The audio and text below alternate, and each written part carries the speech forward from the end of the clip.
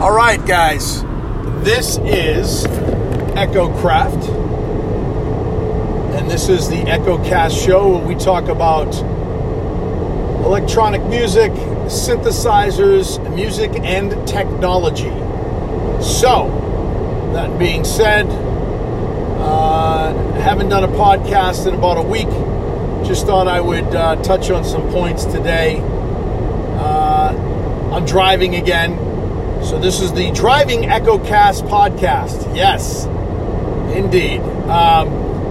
So, it's kind of interesting what's going on with Behringer right now.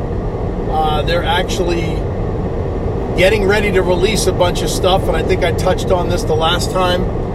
We've got the 808 clone, which sounds really good. The 909 clone, which sounds really good. I just saw a CS80 clone, which they might be coming out with, but I really have my heart and eyes set on that OBX. That would be really nice. I'm definitely going to buy one of those. Now, the price point they said on the TR-808 was, I think they said $299. I'm like, come on, man. Like, seriously. And it's a beast. It's a very large box, which is fine because the originals were very large instruments. But yeah, so I'm very interested in the OBX if they ever get that off the ground. Of course, you have the Model D, which has great success. A lot of people have one. I do not have one. We also have the Neutron, which is really cool. I don't have one of those either. I do have my eyes set on it. I'm very interested in it. But, I have a lot of mono synths already. And I don't know, man. I'm really digging polyphonic synthesizers. I don't know. And I talked a little bit about this the last podcast that I did driving.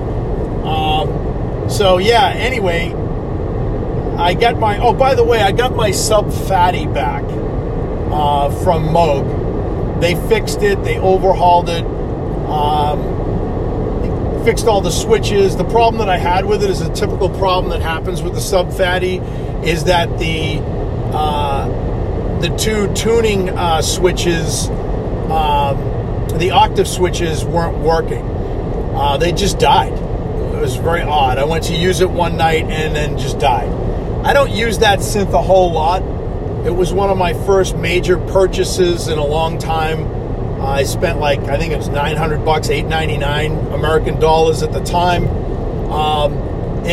So I spent that, and it was a major purchase at the time. I had gotten back into synthesizers and stuff. I had sold all my gear at one point, and I got back into it and started buying Volcas and a lot of little analog pieces. And then I said, screw it, I'm just going to buy myself a Moog. And I checked out the Sub Fatty, and I liked it. I liked the way it sounded, and it was fun. But then, I don't know what it was, man. I just didn't play it a lot. It's a great synth, don't get me wrong. It's fat. It sounds real nice. It's a Moog. I love Moog products. But I played more with the Mother 32, believe it or not, than I did with the Sub Fatty. And I still use my Mother 32. It's just a nice little synthesizer, and it's got some big fat sounds and does some pretty cool high-end stuff. And I know maybe I should probably use the Sub Fatty more, but the direction I'm going in is more like I think I'm going to sell it. Yeah. I don't usually sell gear. I don't know. And the problem is I don't have any room to store it. So selling it would probably be the only thing to do. I would put it in the storage locker that I have, but it's not environmentally controlled. And I don't want to leave something like that of value where it gets hot and cold.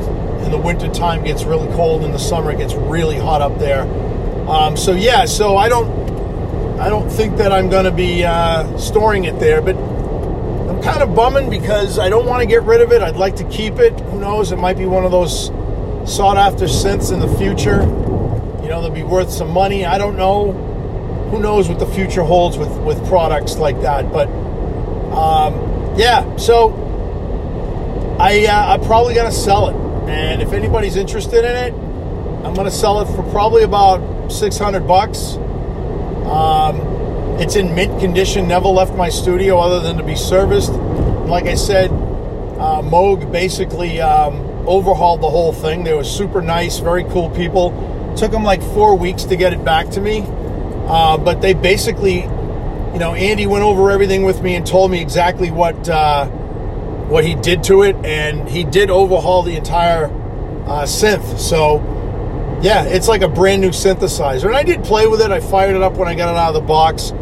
But it just, I don't know. It just, after playing, I have a lot of equipment. So after playing some of my other synths, I just found that, I don't know, it's just something that I probably wouldn't use too much, which I haven't. So yeah, if anybody's interested, I might put it on reverb. I don't know. I might trade it in. I don't know. There's really nothing I want. I'm starting to look at more high-end processing gear. I'd like to get myself some compressors and, hardware compressors. I do use a lot of plugins right now. I'm using a lot of UAD stuff, a lot of Plugins Boutique stuff, Plugin Alliance. I use a lot of their stuff. So yeah, I'm looking for more hardware now because I've been to AES, I've been to NAMM, checked out some stuff, and my friend Manny, who owns the record label, he's got quite the array of hardware gear, and I got to tell you, it sounds amazing. So I'm going to start. I'm a mix engineer by trade. That's what I do. But I actually am starting to dabble in mastering, another field that I'd like to really get into. So yeah, it took me a while because mixing's fun, mastering's a little difficult. A lot of people think it's easy, and it's not. You got to have the right gear, you got to have the right ear. Your ears are everything in mixing and mastering. So that's what I'm looking at. I'm looking at get that kind of gear happening. I have enough synthesizers. But yeah, so we'll see what happens. Again, there's a lot of cool stuff happening in the music industry. I was looking at the Micro Freak. That's a very cool little synth by Arturia. But again, nothing's really making me go, ooh. The only thing that made me do that was that new synth that came out at Super Booth. And I forget what it's called. That's awful of me. But it's by a company. It's a brand new synth they just came out with. It's really pricey.